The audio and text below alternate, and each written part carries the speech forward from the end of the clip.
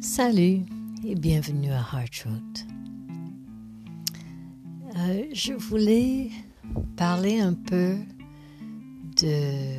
des énergies de cette saison que nous venons d'entrer. Ce n'est pas seulement une saison dans le cycle annuel. Cette fois, c'est vraiment... nous avons changé de saison dans le cycle millénaire planétaire. Alors, c'est très, très fort, l'énergie de cette période, comme vous le savez. Nous avons passé une période de noirceur et obscurité très profonde. Juste en termes du cycle annuel, entre l'automne et le printemps, nous passons dans la noirceur, dans la plus grande noirceur, et puis nous venons vers le printemps. Et dans toute cette période, nous travaillons des choses sous-conscientes, des choses programmées, le côté ombre de nous-mêmes, pas dans le sens négatif, mais dans le sens de non-vue. Consciemment ou inconsciemment, nous vivons des expériences, nous rencontrons des personnes qui font monter des anciens programmes, croyances, nos anciennes blessures, etc., etc. Puis en allant vers le printemps, nous faisons le tri en ce que nous avons appris et ce que nous voulons garder. Quand nous faisons ce travail consciemment, pour entrer au printemps, pour traverser le seuil de printemps avec des idées de ce que nous voulons faire, ce que nous voulons créer, comment nous voulons nous manifester, ce que nous voulons de notre vie, ce que nous voulons du monde. C'est cette énergie de la sève qui monte pour se manifester. C'est l'énergie de manifestation de soi.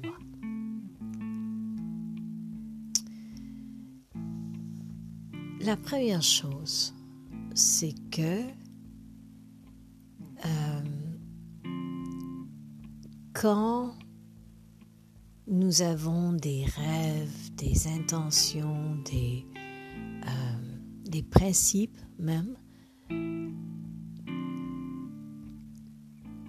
très, très, très fortement ancrés en nous depuis longtemps, ils sont souvent issus de nos blessures. Bon, je dirais, sont quasiment toujours issus de nos blessures. Alors, nous rêvons d'avoir ou de créer l'opposé de ce que nous avons vécu de pénible quand nous étions jeunes. Si vous regardez ce que vous avez toujours voulu faire, dès très jeune, ces choses sont basées dans le contraire de ce qui était vécu. Très souvent, dans ce qui était vécu, qui était pénible. Pourtant, quand nous avons le courage de virer et d'aller vers nos blessures, de les observer, de les ressentir et de les laisser aller, là, nos principes, nos visions, nos rêves changent. Et ils élargissent. Notre imaginaire devient beaucoup, beaucoup plus grande. Alors ça, c'est la première chose, de savoir que nos rêves et nos idéaux, nos désirs, nos principes sur lesquels nous basons la création de nouvelles vies pour nous-mêmes et ce que nous pensons qui devrait arriver pour une nouvelle planète, c'est souvent basé dans nos blessures si nous n'avons pas fait ce travail d'aller voir et de les rencontrer. Dans la médecine orientale, cette saison est connue comme la saison du bois. Et c'est parfait, hein? Je viens de dire que c'est l'énergie de l'arbre qui pousse, le sève qui monte en dedans de l'arbre pour que l'arbre puisse se manifester. C'est cette énergie de ce mouvement, cet élan.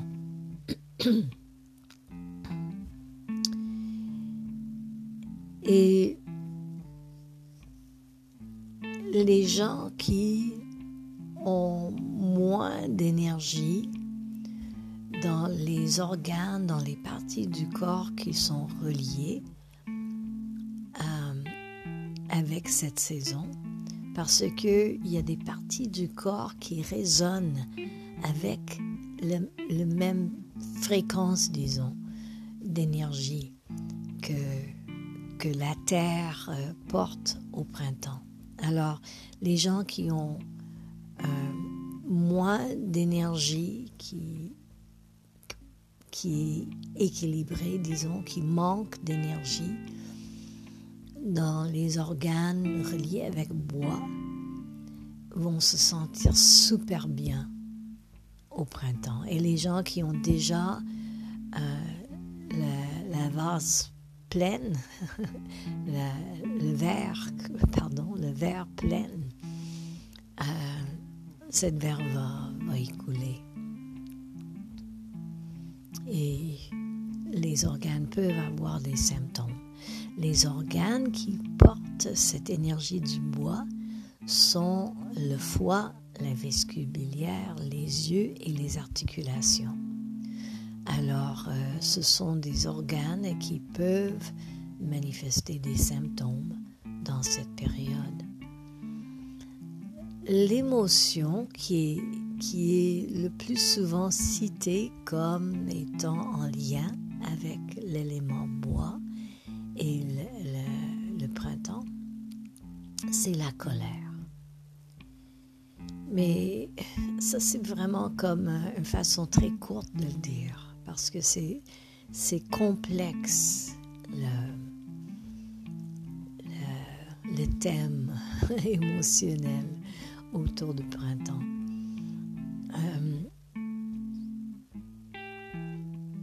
D'abord, la colère et la frustration sont des émotions secondaires qui viennent d'autres émotions. Hein? Alors, dans l'automne et l'hiver, dans la noirceur de l'année, nous avons travaillé des émotions de solitude, des questions sur l'identité, sur comment je vais survivre. Ce sont des émotions d'isolement et de peur. Hein? Et puis, si nous vivons longtemps avec ou intensément ces émotions-là, nous pouvons avoir le goût, disons, de ne pas être dans cette énergie et de bouger dans la colère. Hein? La colère nous donne au moins un sentiment de pouvoir. Alors, quand il y a une bouffée de colère qui monte, c'est souvent sage de ne pas rester dans ce désir de pointer le doigt et de blâmer la personne ou la situation actuelle, mais plutôt d'abord d'aller voir la peur qui demeure en dessous de la colère. Ça, c'est la première chose. Et puis aussi de voir que cette colère qui monte n'est pas neuve. Et si vous voyagez dans votre passé, vous pouvez voir des autres fois dans votre vie, des autres situations semblables à ce que vous vivez actuellement, qui ont créé une fondation, disons, pour la colère qui monte en ce moment. Et en plus, en dessous de cette colère aussi, il y a une peur. Ce sont disons, des façons de cheminer avec la colère qui a tendance à monter dans cette période. L'énergie de cette saison nous donne l'opportunité de voir, de ressentir, d'observer et de laisser aller des choses inconscientes qui restent dans le corps.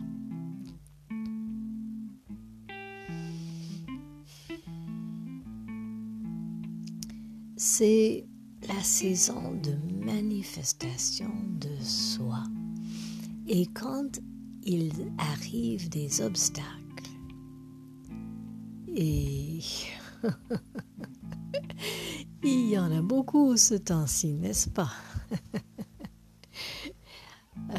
Quand il arrive des obstacles dans le chemin, nous pouvons voir, selon notre réaction, à quel point notre chemin choisi est basé dans nos blessures ou pas. Quand nous avons une réaction de colère et de frustration aiguë, c'est parce que nous avons vraiment voulu créer quelque chose de différent de ce que nous avons vécu jeunes. Alors, nos intentions sont basées dans nos blessures. Il s'agit d'aller voir dans les blessures originelles. Alors, quand il y a de la colère qui monte face à des obstacles, c'est sûr que c'est une opportunité d'aller voir ce qu'il y a en dessous de nos intentions, de ce que nous voulons faire absolument, que nous sommes déterminés de faire. Nous pouvons avoir les réactions colère et détermination, comme je vais grimper cette montagne qui est là, ou je vais exploser tout ce qui est dans mon chemin. Il n'y a rien qui va m'arrêter. Bon, je pense que c'est important de voir ce qu'il y a en arrière de cette détermination. Quand un obstacle arrive et notre réaction est plutôt ok, je me demande s'il y a une façon de passer à travers ça, ou est-ce qu'il y a peut-être un autre chemin autour de cet obstacle que je peux voir. Alors ça, c'est une indication que l'intention est moins basée en ce qu'on appelle l'ego, mais ce qui veut dire des blessures du passé. L'animal guide de cette saison, c'est l'aigle. Et l'enseignement de l'aigle, c'est de voler le plus haut possible. Et c'est parfaitement relié avec ce que je viens de dire, parce que quand il y a un nuage, l'aigle sait qu'elle a juste besoin de voler un peu plus haut. Hein?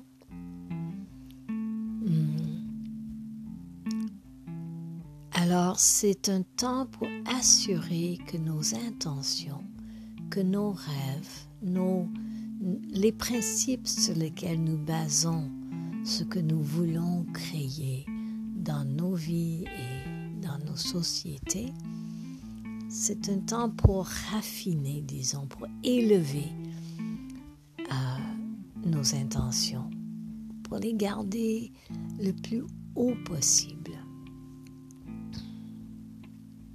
d'avoir des fréquences hautes dans nos rêves, nos désirs, nos principes, pour créer ce nouveau monde, cette nouvelle planète, cette nouvelle humanité, un futur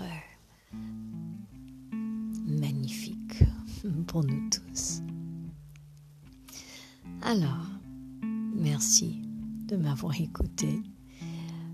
Si vous voulez un peu plus d'appui, de soutien pour votre chemin intérieur, je vous invite d'aller à patreon.com et là de chercher Heartroot. Vous allez trouver différentes subscriptions avec différents outils et ce sont des outils pour soutenir votre cheminement, mais en même temps, ça soutient le travail qui émane de Heartroot. Alors, merci encore. Bénédiction, beaucoup d'amour et à la prochaine.